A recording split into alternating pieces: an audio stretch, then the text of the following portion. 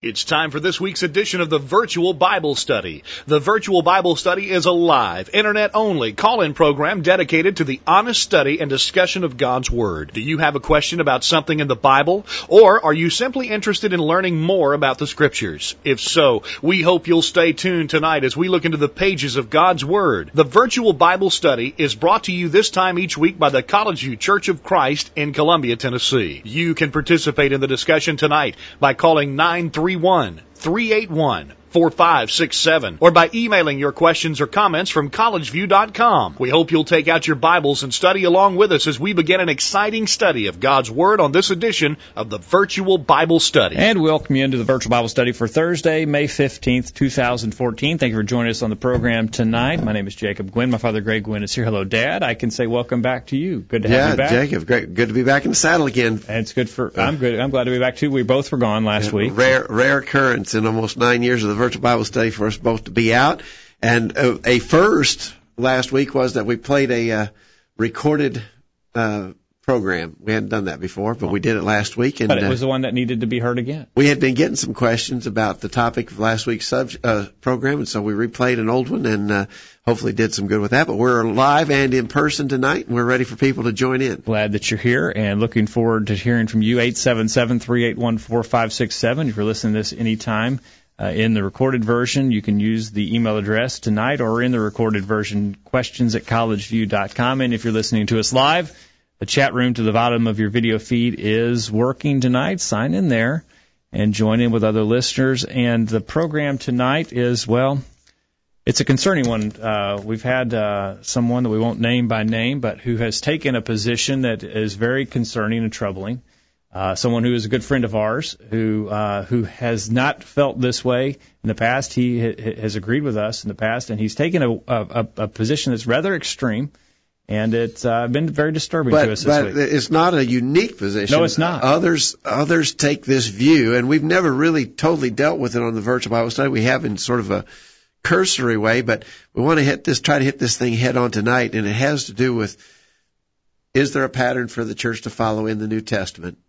And then underlying that, do the examples we read in the New Testament provide authority for us to act? Yeah, it's you may have heard it referred to as patternism. That seems to be the going term, and it's used in derision often. Yeah, there have been a lot of folks attacking the notion of patternism. Right. That we shouldn't be teaching or practicing that sort of a thing. And I guess I couldn't say for sure all they have in mind with that expression, what they're trying to throw under the label patternism. But we're going to talk about a pattern. Yeah. And we're going to see that the New Testament teaches that there is a pattern for us to follow. All right. So to our update list earlier today, I sent out some questions. We always remind you, if you're not on our update list that we send out to several hundred people every week, if you're not on that list, get on that list, and we'll send you news on Thursday, usually about noon, as to what our topic is going to be for discussion. We'll give you some questions. We start seeking your feedback even before the program begins. To our update list, you can get on the list by sending us an email, questions@collegeview.com. Just say, add me to the list.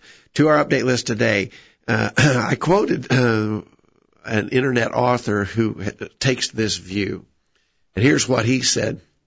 I've been searching the Scriptures looking for instructions mandating 21st century churches to follow a pattern established by first century churches. Mm-hmm. Thus far, I haven't found it. Mm-hmm. What I did find numerous times was a call for believers across all times to follow Jesus and pattern themselves after him. So basically, this fellow, not basically, I mean just literally, he's saying that churches today have no obligation. He uses the word mandate. We're not instructed to try and be like those churches were back then. Yeah.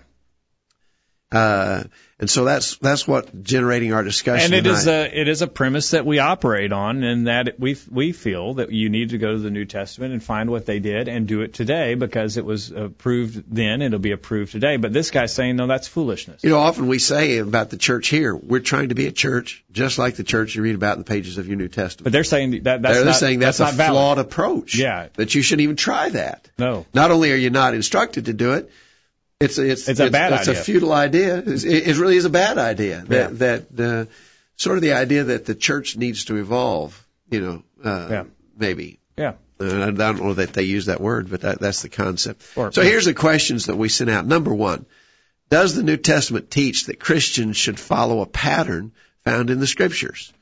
Yes or no, and defend your answer. And then, subsequent to that, are there warnings in the Word that apply to the idea of following or not trying to follow a pattern? Mm-hmm. Number two, do approved examples in the New Testament provide authority for us to act today? Mm-hmm. Yes or no, and defend your answer.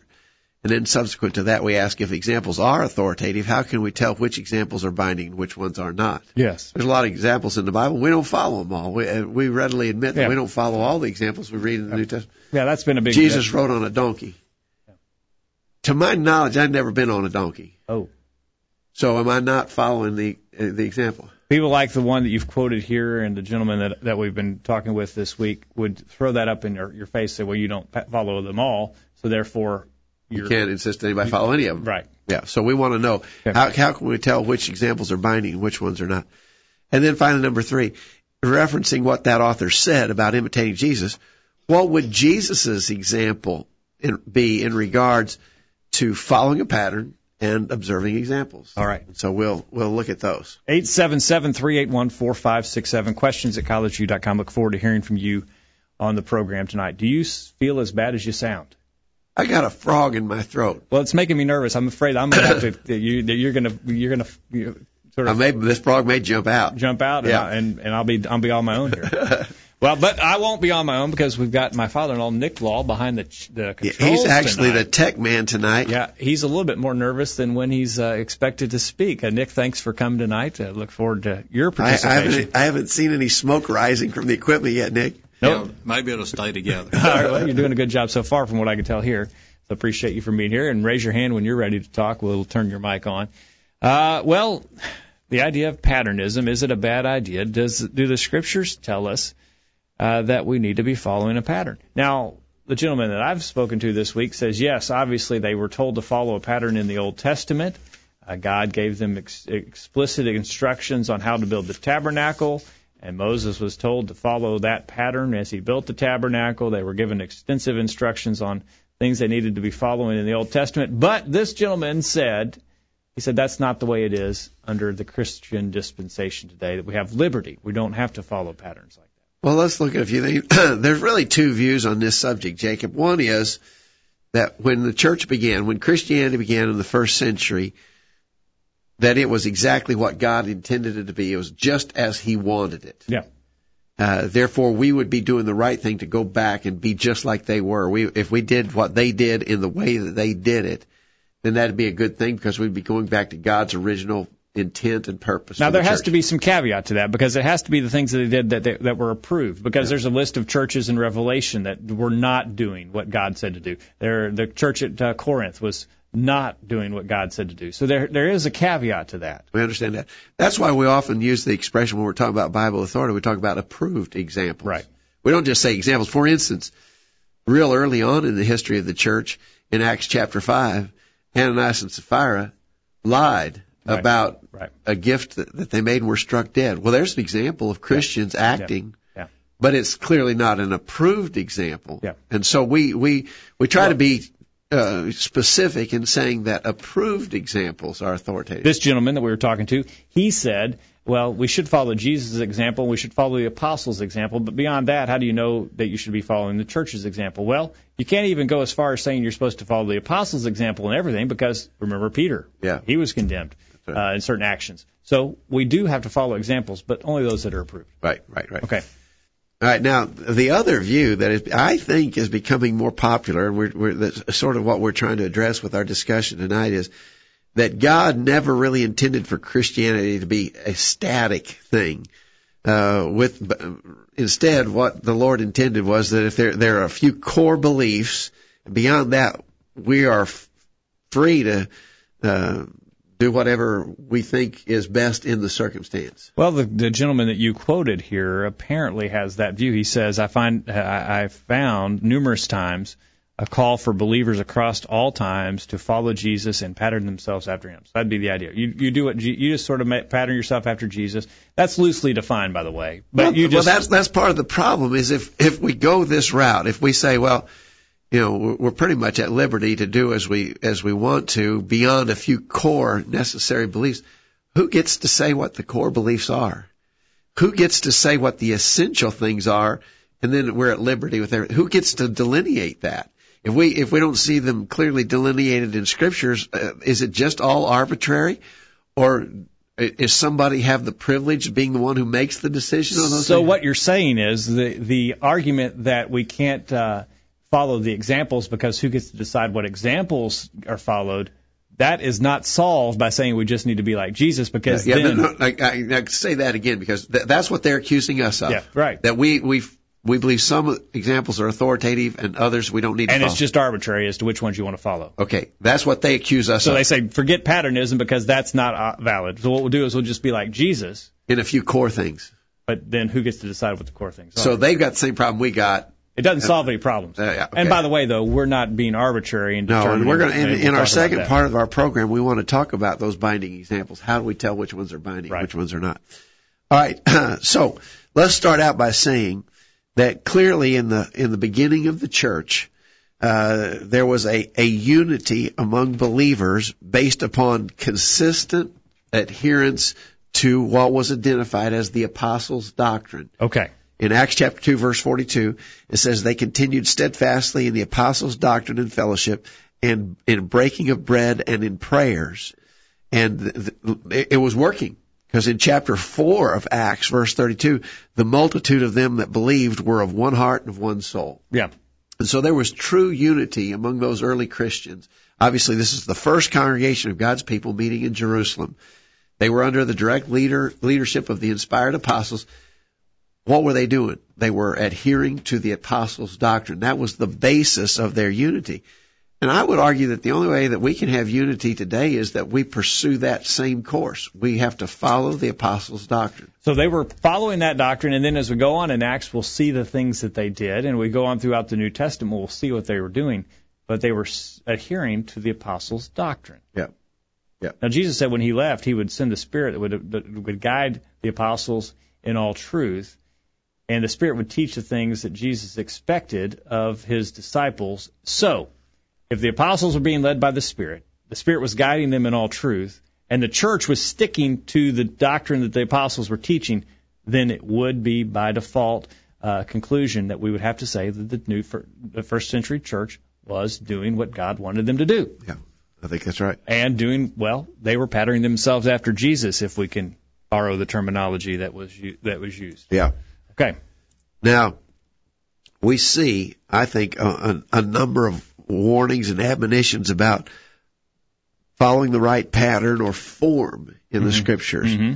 And now, I think you said that the fellow you were talking to already dismissed Hebrews chapter 8, verse 5 beginning.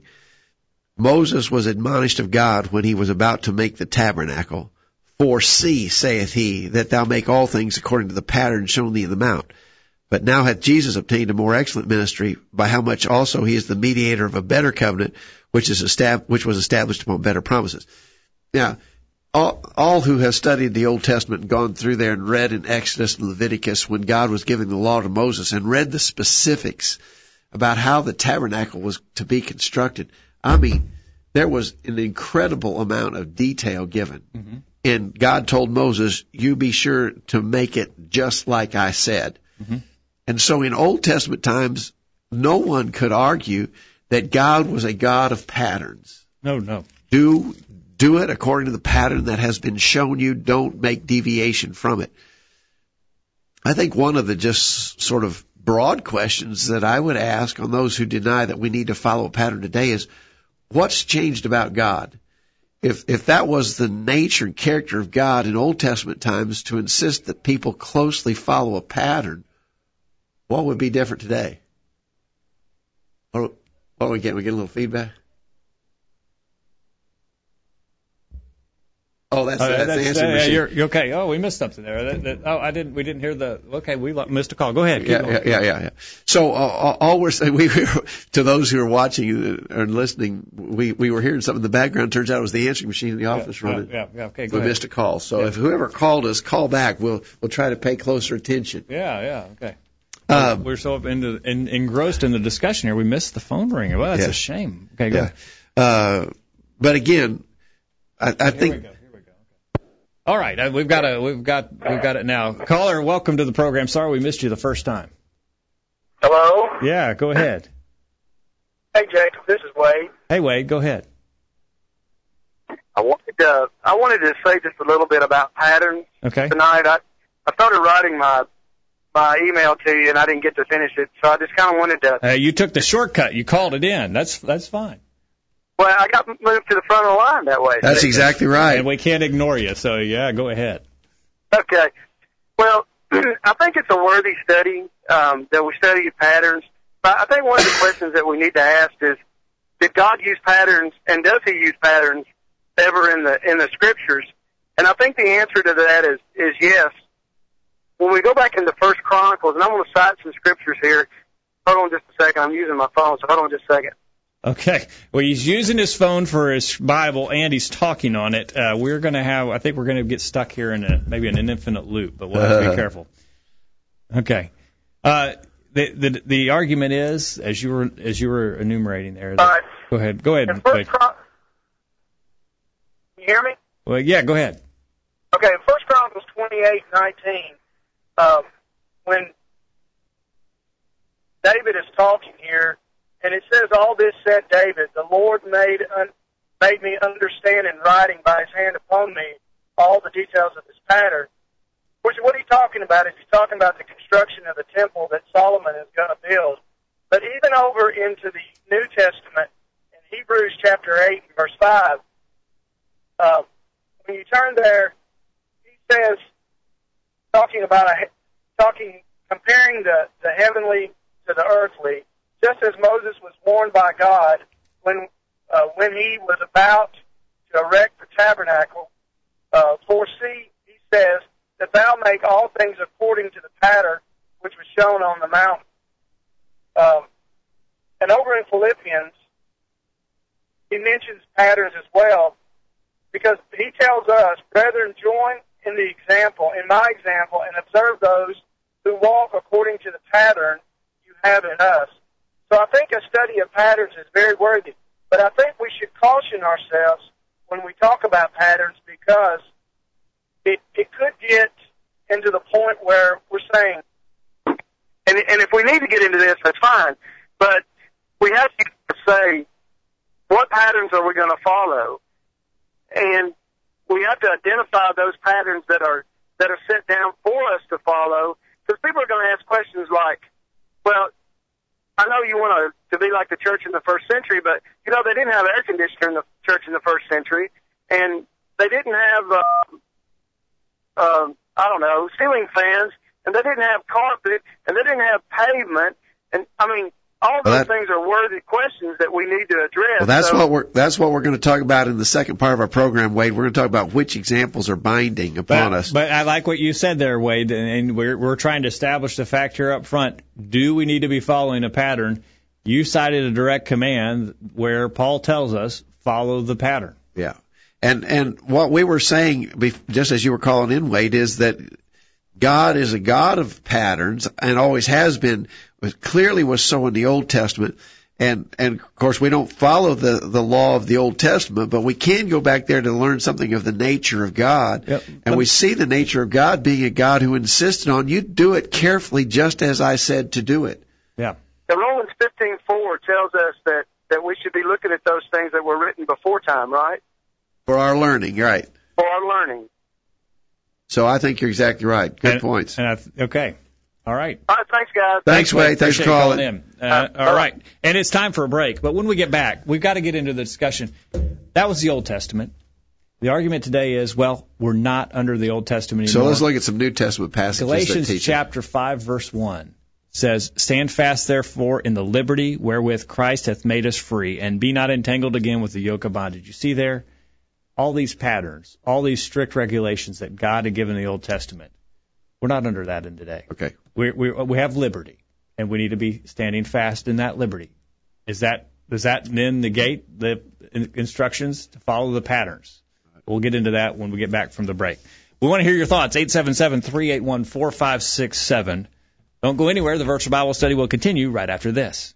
There's more of the virtual Bible study to come after these important messages. Stay tuned. Hi, I'm Jack Coleman, a member of the College View Church of Christ, with a suggestion for you and your family. Why not turn off the TV on Thursday nights and gather the family around the computer for an hour of in-depth Bible study? The virtual Bible study always involves subjects of importance and interest to serious Bible students. So, why not join this Internet Bible study group every Thursday night? Here's some quotes worth pondering. If you want your children to turn out well, spend twice as much time with them and half as much money. Could it be that the reason the church is having so little influence on the world is because the world is having so much influence on the church? The reason that worry kills more people than work is because more people worry than work. Man, wish I'd said that. Now that you've had your break, it's back to the program. And we're back on the program tonight. Thanks for joining us as we talk about patterns. Are patterns what we need to be following today? Do we need to be looking to the New Testament for patterns and how we should behave? Well, it's broader than just the church, but definitely in the church, but in our personal lives as well. Do we need to be looking to patterns, or do we just look to Jesus and pattern ourselves or imitate him? We're looking at that question on the program tonight. Look forward to hearing from you. 877-381-4567. Questions at collegeview.com. And in the chat room tonight, Stephen in the chat room says, well, apostasy like this is to fulfill prophecy. 2 Timothy chapter 4, verse 2, beginning, for the time will come when they will not endure sound doctrine. And so Stephen says that this kind of apostasy is to be expected. He also cites John 17, verse 8, where Jesus says, for the words which thou gavest me, I have given to them, and they received them. So Jesus gave instructions to the apostles, the disciples. They received them and taught them, and therefore the things that they taught and the things that they practiced, we should imitate in our lives today. Let's go to the idea of, we were pointing out in the Old Testament, God was clear they've got a pattern in the Old Testament. What about in the New Testament? Got a few verses here. 2 Timothy 1, verse 13, hold fast the form of sound words. Notice the form of sound words which thou hast heard of me, and in faith and love which is in Christ Jesus. 1 Timothy 1, verse 3, as I besought thee to abide still at Ephesus when I went into Macedonia, that thou mightest charge some that they teach no other doctrine. Mm-hmm. Romans 6, beginning verse 17, God be thanked that ye were the servants of sin, but have obeyed from the heart that form of doctrine which was delivered. Again, notice the form of doctrine or pattern which was delivered you. Mm-hmm. Being then made free from sin, you became the servants of righteousness. I wanted to read, we got an email from our friend Aaron in Baton Rouge, Louisiana. He sums it up well. Yeah, here's what he said about that. Some of those very verses I was just reading. He says, yes, the New Testament teaches that we should follow a pattern. That pattern included what Jesus said, but it also included what his apostles taught and practiced. Jesus told them, Matthew 28:20, to make disciples, quote, teaching them to observe all things I have commanded you. Therefore, we can learn about what Jesus taught by seeing what his apostles taught and practiced. The New Testament uses a word for pattern, tupos in the Greek, in places like this. Romans 6, verse 17, you obeyed from the heart that form of doctrine to which you were delivered. Philippians 3:17, join in following my example and note those who walk so that you have us for a pattern. A different word for pattern is found in 2 Timothy 1:13, quote, hold fast the pattern of sound words which you have heard from me.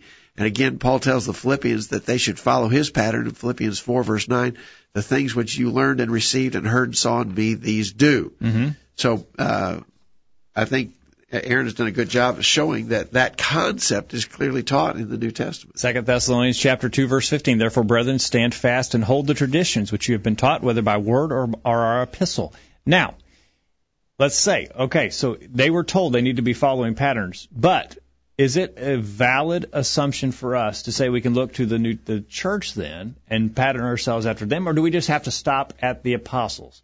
Do we have to stop at the things that we saw Jesus do and the things that we saw the apostles do? Is it valid for us to follow the churches and pattern after them? Well, as you said earlier, we know that churches of the first century had their issues, mm-hmm. and we try to be specific to identify approved examples as those which we must follow. sometimes, I don't hear this terminology as much as I used to when I was a kid. Preachers always used to refer to approved apostolic example. Mm-hmm. In other words, it has to be an example that we can demonstrate had the endorsement of an inspired person showing that it was correct. For instance, we're going to get into this in the second part of our study in Acts chapter 20, verse 7, when the saints met on the first day of the week to break bread. Well, the Apostle Paul was there with them in that assembly. And so we would say clearly here we have a church acting, and we see an inspired apostle even participating with them in that action. So we would say there you have clearly an approved apostolic example. Right. In other instances, we know of churches, and we know that their example was approved because they received commendation by the apostles. For instance, in 1 Thessalonians chapter 1, beginning verse 6, Paul said, "Ye became followers of us and of the Lord, having received the word in much affliction with joy of the Holy Ghost, so that you were examples to all who believe in Macedonia and Achaia. For from you sounded out the word of the Lord, not only in Macedonia and Achaia, but also in every place your faith to Godward is spread abroad, so that we need not speak anything." So here, clearly the church at Thessalonica was receiving a commendation from an inspired apostle, which would argue that their example, therefore, in regards to spreading the gospel, was an approved one. Well, absolutely, because he says in Philippians 3, verse 17, "Join in following my example and note those who so walk, as you have us for a pattern." So follow Paul and follow the people who were following Paul.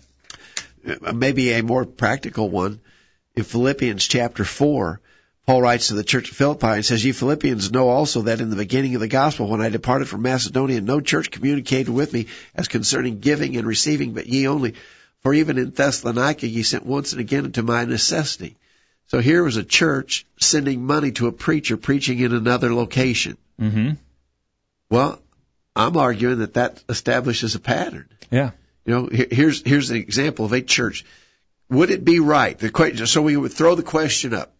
Would it be right for this church to send money to a preacher who's preaching off in some distant location and doesn't have enough money to support himself? Would it be right? Yeah. We would say yes, because we have the approved example of the church at Philippi doing that very thing. Paul commended them for doing that, and therefore we know it's an approved example. All right. We throw this out, when we throw out the idea that we need to be following the example of the first century churches, then we throw open the door for basically anything goes. Nick, you and I were talking before the program. This gentleman we've been talking to this week, he says, well, we can't even bind that we need to be taking the Lord's Supper on the first day of the week. And Nick, your comment was, how do I know, how can I by faith take it on any other day when the only example I have of the first century church is taking it on the first day of the week? Romans 10, verse 17 says, "Faith cometh by hearing, and hearing by the word of God." We certainly have that example of it being done on the first day of the week. Now the question would be, if I'm going to have faith in the word of God, where does the word of God give any other day whereby I could Can you take it in faith? And the answer is no, because you can't read it in the New Testament.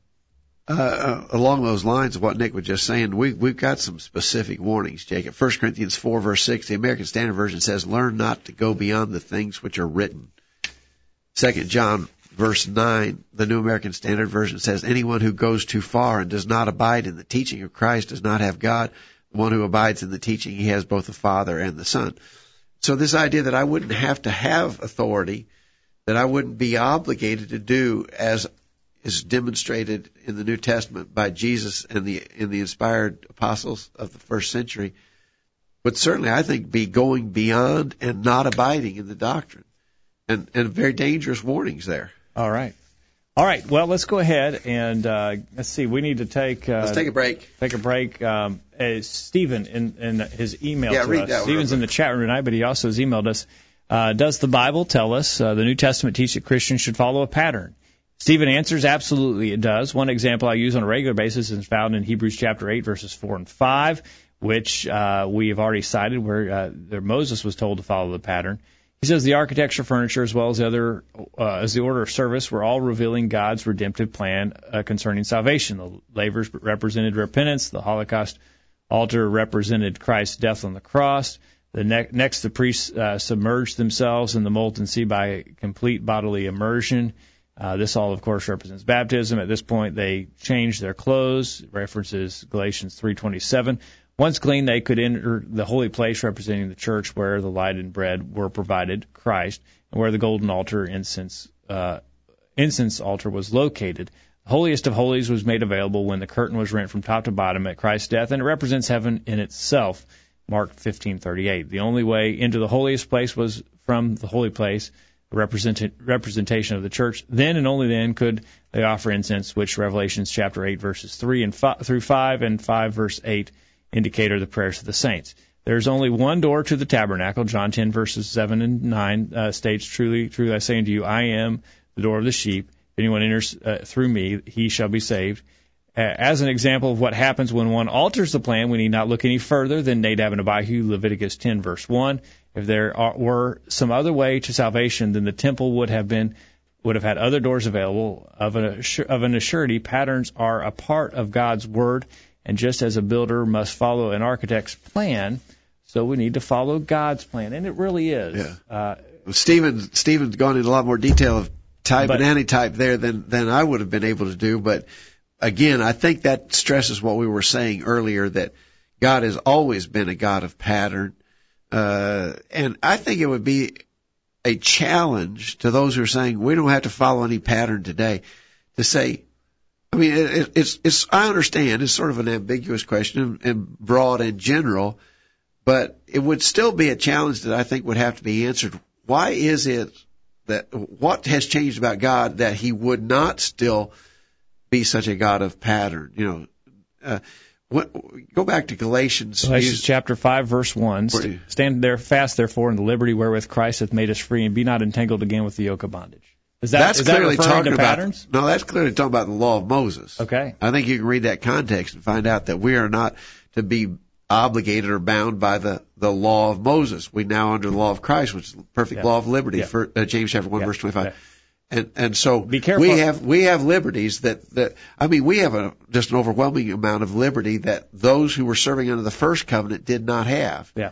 But that doesn't mean that we are not without law at all. Absolutely. Be careful how you use that, because I can use the same thing for, fornication. You know, God was very explicit in the Old Testament about not committing fornication. But we have liberty in Christ. Yeah. Don't get entangled again with that yoke of bondage. We have liberty. Stand fast in that liberty. Yeah. No, that's not. If you're going to just take that without any qualifier at all, then there's no holes barred. Everything goes. That's right. But these folks that we are responding to tonight, they don't believe that. No. And it would be a misrepresentation to say that they're teaching that. No. But what we're saying is, you got to be consistent in application. If you're going to apply that verse, then you got to be willing to accept all the logical consequence of it. All right. And they would say, we can't throw out the instructions because there's commands against fornication. Well, we believe they're commands to follow patterns, as we've shown. And so when you throw out the patterns, it is the equivalent of throwing out the commands against fornication, murder, and so forth. We're going to get a break to get this week's bullet point. We'll look forward to your comments on the other side. Rick in the chat room has cited 1 Corinthians 4, verse 17. Timothy was to bring you into remembrance of my ways, which be in Christ, as I teach everywhere in every church. Seems obvious Paul was setting forth a pattern for every church. Timothy was to teach that pattern. Rick, thank you for that comment. We'll look forward to your comments as well. Don't go anywhere. The virtual Bible study will continue right after this. Don't go anywhere. You might miss something. The virtual Bible study continues right after this. This is Greg Gwynn with this week's bullet point. In times of crisis, individuals can accomplish incredible things that ordinarily would be beyond their ability to achieve. We've all heard examples of nearly superhuman feats that were performed under extreme circumstances. For instance, men have been known to lift the weight of an automobile in order to free a person trapped underneath. Normally this would be beyond their ability, but in an emergency situation they succeed. Or we're told of soldiers who do amazing and spectacular things in the heat of battle when their comrades are in danger. There's a spiritual lesson to be learned here. Too often we go about our spiritual service to God without a good recognition of the crisis situation that exists around us. We are under attack from both within and without the body of Christ. The forces of Satan are advancing against us, and we hardly seem to notice. And since we are basically unaware of the danger, we never accomplish anything terribly significant for the cause of Christ. We need to wake up. have a good look at the crisis situation that surrounds us. It's time for courage and resolve. Ephesians 6 verse 12 says, quote, "For we wrestle not against flesh and blood, but against principalities, against powers, against the rulers of the darkness of this world, against spiritual wickedness in high places." And so, Christian, sense the danger. Realize the crisis. Recognize the battle facing us. Alone we would be helpless, but with God's help we can do amazing things in His service. But we have to be aware of the awesome challenges. He has promised, quote, "I will never leave thee nor forsake thee." Hebrews 13 verse 5. Let's get busy. That's this week's bullet point. Think about it. I'm James Buchanan from Columbia, Tennessee, and I love to listen to the Virtual Bible Study. See, I told you we'd be back. The Virtual Bible Study continues. And we're back on the program tonight, reminding you this program is brought to you by the College View Church of Christ in Columbia, Tennessee. Find out more about us by visiting our website, thevirtualbiblestudy.com, where you can find a list of archives of previous programs, and you can find a podcast of recent sermons that have been presented to the College View Church of Christ. Find out more about us by visiting our website, thevirtualbiblestudy.com. And we do remind you that if you have any comments about anything you hear on any edition of the Virtual Bible Study, you'd like to discuss those with us further, we welcome those comments. Questions at collegeview.com. If you have any suggestions, we would recommend or request those and welcome those as well. If you have any suggestions for future topics of discussion on the Virtual Bible Study, or if you have questions you'd like considered on the Virtual Bible Study, we'd welcome those questions at collegeview.com. We're talking about patterns on the program tonight. Hey, Jacob, just got an email from our friend Al in Florida. We haven't heard from him in a long time. Heard from Al. Al's out in your neck of the woods, Nick. You know Al. I'm glad to hear from you, Al. And he says, if we want God's endorsement, follow the exhortation of the Apostle Paul, quote, "The things which you learned and received and heard and saw in me, these do, and the God of peace will be with you." Philippians 4, verse 9. I think you're exactly right. Chiefland, Florida is where he's at. So, Al, thanks for writing in tonight. All right. I do think that's the key verse. We're going to move to more specifically, Jacob, to this idea of approved examples and try to get into how do we tell which ones are approved and which ones are not. But I think that verse that Al mentioned, that is the prime verse that says examples are authoritative. Paul said, "Those things which this is Philippians 4, verse 9, "those things which ye have both learned and received and heard and seen in me." Notice, you do what I taught you, what you learned from me and what you heard from me. You do what you saw me do. Yeah. And the God of peace will be with you. I don't know how much plainer that could be. Well, back to the Lord's Supper issue. We saw Paul take the Lord's Supper on the first day of the week. Yeah. Paul says, if I did it, you do it. Well, when are you going to take the Lord's Supper? Seems to me it's pretty open and shut case there. It needs to be done on the first day of the week. Let's go to that. Let's use that as a case study, Jacob. Okay. Let's go back to Acts chapter 20.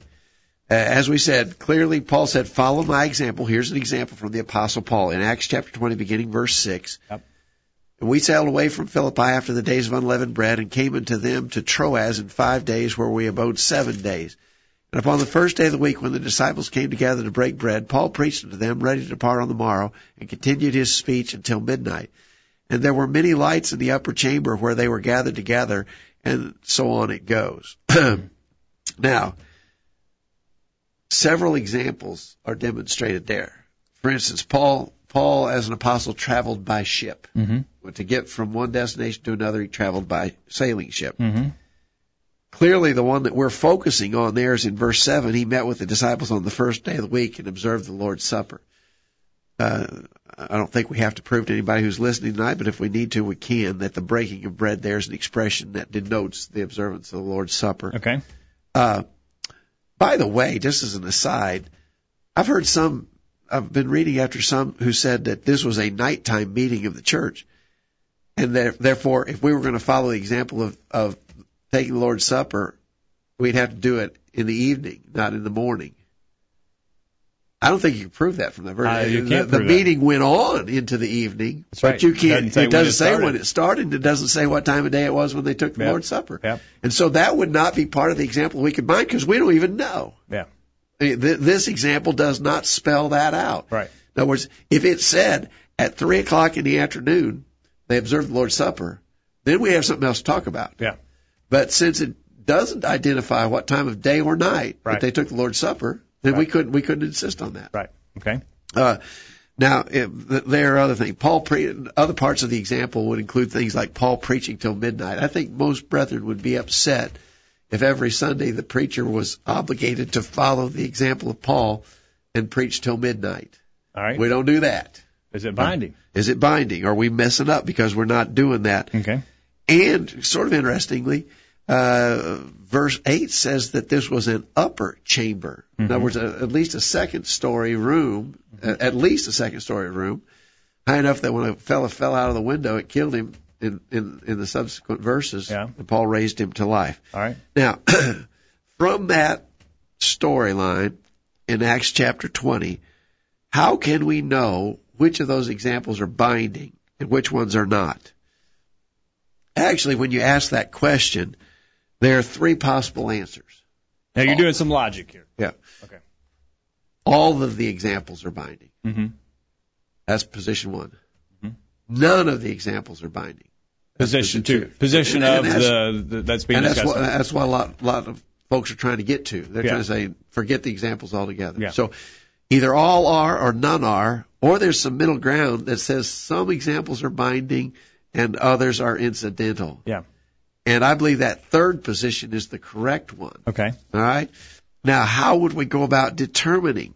Again, we don't want to just be arbitrary, just say, it doesn't matter, do what you want, do it as you want. And so we need to set up some rules of logic that would help us understand as we study the Scriptures, as we interpret them, help us understand which ones are binding and which ones are not. All right. How do we determine that then? Because that is the crux of the argument here. How do we determine? If we're going to say some are binding and some aren't, how do you know? Well, I've got 4 points here that I like to suggest not original with me. I think I first came across these years and years and years ago.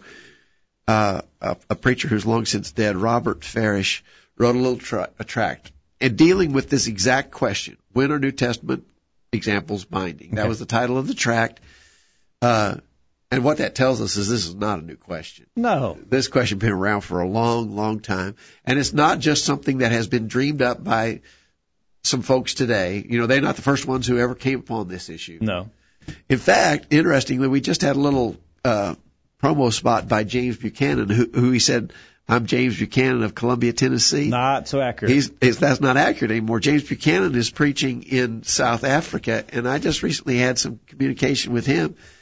This has been an issue over there in South Africa, and so this is nothing new. It is, and I think it is a challenging question. It's been around for a long time. Brethren have had to try to deal with this in a fair way. Yeah. But the unfair way is to just say, forget it. Done. No examples at all. I think we've been able to prove from Scripture that approved examples are binding. We just got to use our logic. God gave us minds and a capability to think, and we've got to apply ourselves to determine which ones would be binding, which ones are not. So let me give you an example. One of the principles that you have to apply logically is what might be called the law of harmony. Yeah. The actions of any example must be consistent with other undoubted scriptural teaching in order to be regarded as binding. In other words, that is to say, an example should never be considered binding when the example or action is in conflict with statements of express command, necessary emphasis, or other example. Okay. We could use the case of Peter. Now, Peter was even an inspired apostle. Mm-hmm. But in Galatians chapter 2, Paul says in Galatians chapter 2, verse 11, when Peter was come to Antioch, I withstood him to the face because he was to be blamed. Mm-hmm. For before that certain came from James, he did eat with the Gentiles, but when they were come, he withdrew and separated himself, fearing them which were of the circumcision. And the other Jews dissembled likewise with him, insomuch that Barnabas also was carried away with their dissimulation. And so here's Peter showing a respect of persons. He refused to associate with Gentile Christians when other Jews were around because he feared the reaction that he would get from them. Now, would we be authorized to follow the example of Peter? Absolutely not. Absolutely not, because that would be an open contradiction to statements like James chapter 2, verse 1. My brethren, have not the faith of our Lord Jesus Christ, the Lord of glory, with respect of persons. Verse 9 of that same chapter says, if you have respect to persons, you commit sin and are convicted of the law as transgressors. And so I think that's a pretty easy one. So one rule would be this law of harmony. So you can't force this example to contradict with a command. Exactly right. Or something that's clearly approved. Right. Okay, law of harmony. Got it. Okay, let's go to the next one. All right, the next one is, I think, also pretty easy to understand. It's what we would call the law of uniformity.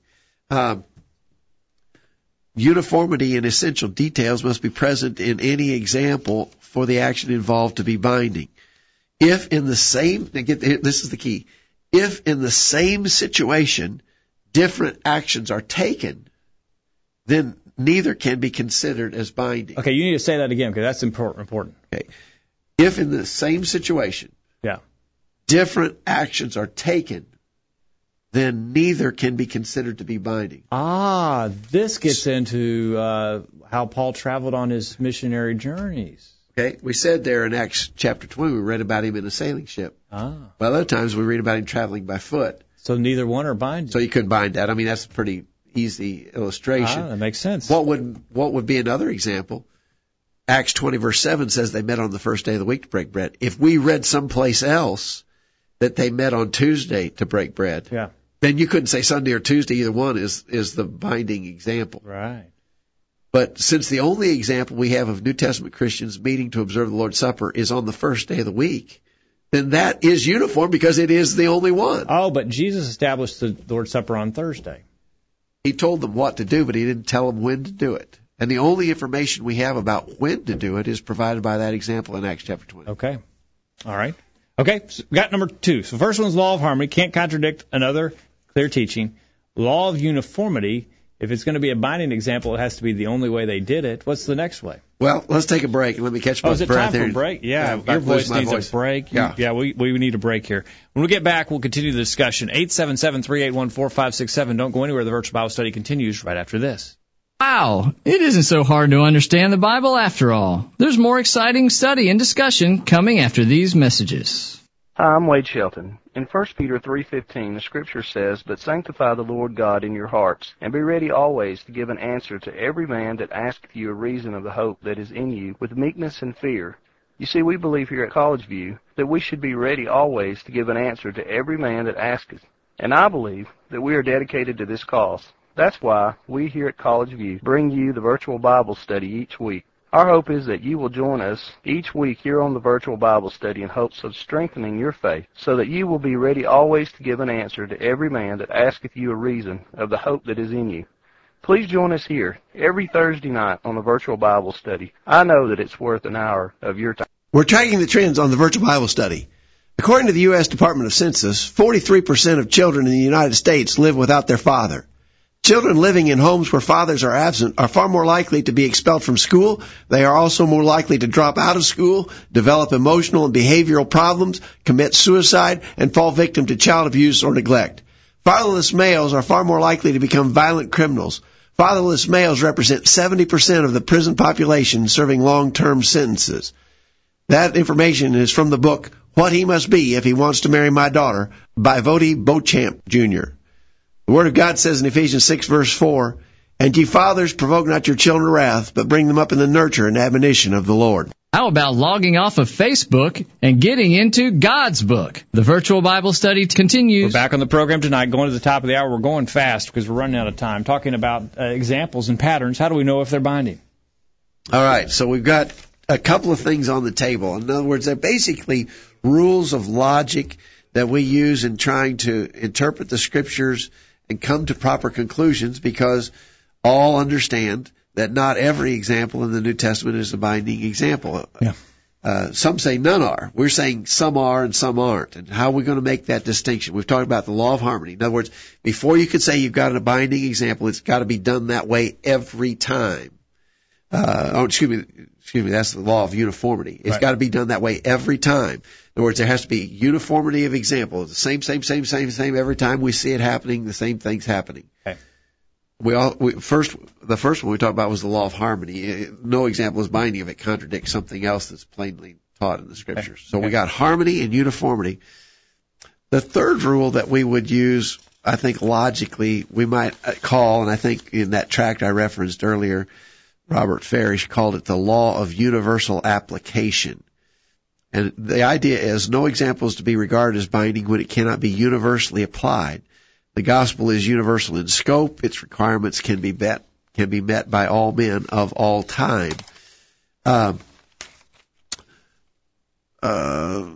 Again, we know that. So they're saying it couldn't be something that would be impossible for you to follow. Right. If someone said, in order to properly take the Lord's Supper, you have to be. Troas was an oceanfront city. Mm-hmm. You've got to be within 5 miles of the ocean. Yeah. To take the Lord's Supper scripturally. Paul was, Paul, I don't know how far he was, but he wasn't far. I mean, Troas was a seacoast city. Yeah. Well, what are we going to do? Yeah. We're landlocked here. Yeah. Nick, who lives in Florida, is more than 5 miles from the ocean.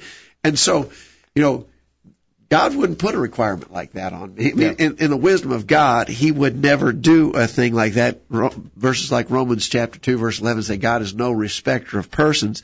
And so we're saying that the example, for instance, Paul traveled by ship. Yeah. I can't get anywhere by ship here. Yeah. Do I have to travel by ship? Am I forbidden to drive in an automobile? If I'm going to imitate the example of the Apostle Paul, I can only travel by ship? No. Because of the universal nature of the Scripture and the universal application of it. Okay.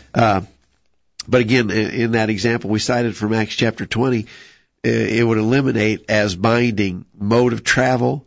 It would eliminate architectural structures. We pointed out they were in an upper room. Mm-hmm.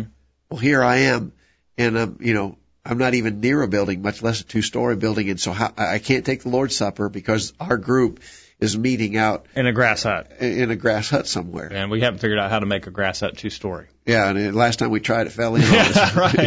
And we had a pile of hay when we were done. Yeah. And so, again, those kind of things would be eliminated as not binding because they are not universally applicable. Right. Okay. And there's one more rule you've got there. All right. And then the last. And these are just logical rules, not a man-made creed or anything. It's just logic. If someone said, where in the Scriptures does it talk about the law of harmony, the law of uniformity, the law of universal application? We're not saying it says it in so many words. We're saying that logic, the application of logic in understanding the Scriptures would require us to have these principles in mind. Right. Okay. Number 4. And finally is the law of legitimate extension. No New Testament example is to be viewed as binding in situations other than those set forth in the inspired record of the action. Let me give you an example of what I have in mind here. In Acts chapter 2, verse 44, it says, all that believed, this is right after the church began. We talked about going back, be a church just like the church in the New Testament, do everything just as they did. Yeah. Well, here's something they did right early on. Acts 2:44, all that believed were together and had all things common, and sold their possessions and goods and parted them to all men as every man had need. Sound like they lived in a commune or a communal kind of existence. They had all things common. They did not they sold their private property and contributed to the common good and parted it out as every man had necessity. So should we be doing that? Right. I think it's a fair question. I mean, if you want to attack at I think a really good point. If I was taking the view that, you got to do all the examples or do none, I'd say you're not doing that example, and why not? Yeah. Well, I think the answer to that is this last point that we're making, that we're calling the law of legitimate extension. That was unique circumstance. Yeah. In the first days of the church in Jerusalem, there were a lot of people there who were not from there. There were a lot of people in Jerusalem because of the Feast of Pentecost, and they stayed once they learned the truth about Jesus, and they became Christians, and they were excited about their new faith in Christ, and they stayed, and they needed provision. This was a unique need, a unique circumstance, and it was met in this way. They sold their possessions and contributed so that the common good could be achieved. Now, we're not in that situation. If we got in that situation where there was a tremendous need, as Christians, we should try to do as they did, but we're not in that same circumstance. And so, legitimately, you can't apply that example to a circumstance not like that example. Yeah. Of course, I think also we would have the idea of uniformity. The law of uniformity would come to play there, too, because we read elsewhere in Scripture where Christians did hold private property, had their own houses and lands. Yeah. And so, from a couple of different angles there, we could say that is not a binding example for us. Yeah. Now, this is important. We've established a couple facts here. Number one, we have shown that we are to be following patterns today. We're to be imitating Christ, we're to be imitating the apostles, and we're to be imitating those who were following the apostles, which were the first century churches. We are to be following patterns today. We need to be doing that. Now, people are saying, well, you don't follow all of the examples in the New Testament. To which we agree immediately. So therefore, we can, the argumenter says, well, I think we should just throw it all out. We don't need to be following any patterns.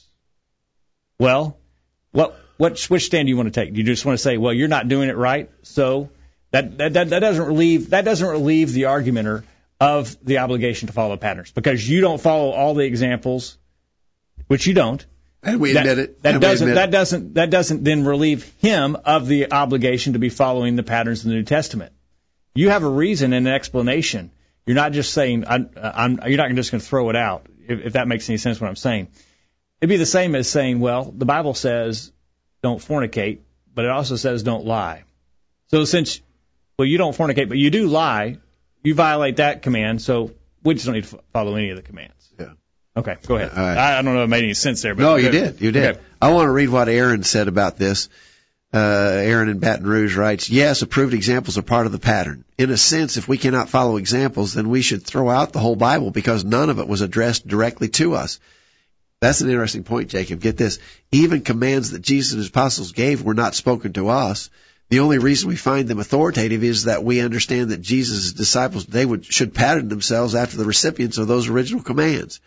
We use the same principles to understand examples in the Bible that we should use to we use the same principles to understand examples of the Bible that we would use to understand examples in other aspects of life. To be brief, an example in the New Testament should not be considered binding if it is an example in the New Testament should be considered binding if it is uniform, in harmony with the rest of the Scripture, approved by inspired men, able to be universally applied, and not subject to stated limitations, such as the present distress in 1 Corinthians 7, verse 21 or 26.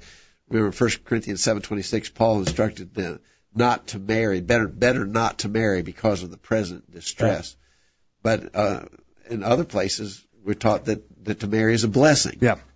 He says, even the first century churches were examples for others to follow. 1 Thessalonians 1:6-7, Paul says that the church in Thessalonica became followers of us and of the Lord, so that you became examples to all in Macedonia and Achaia who believed. As Paul corrected problems with how the Corinthians were observing the Lord's Supper, he directed them back to the things he originally taught them, which themselves were simply reflections of what Jesus did when he instituted the supper. So if we want to know how to observe the supper, we should follow that example. That's why it's recorded for us.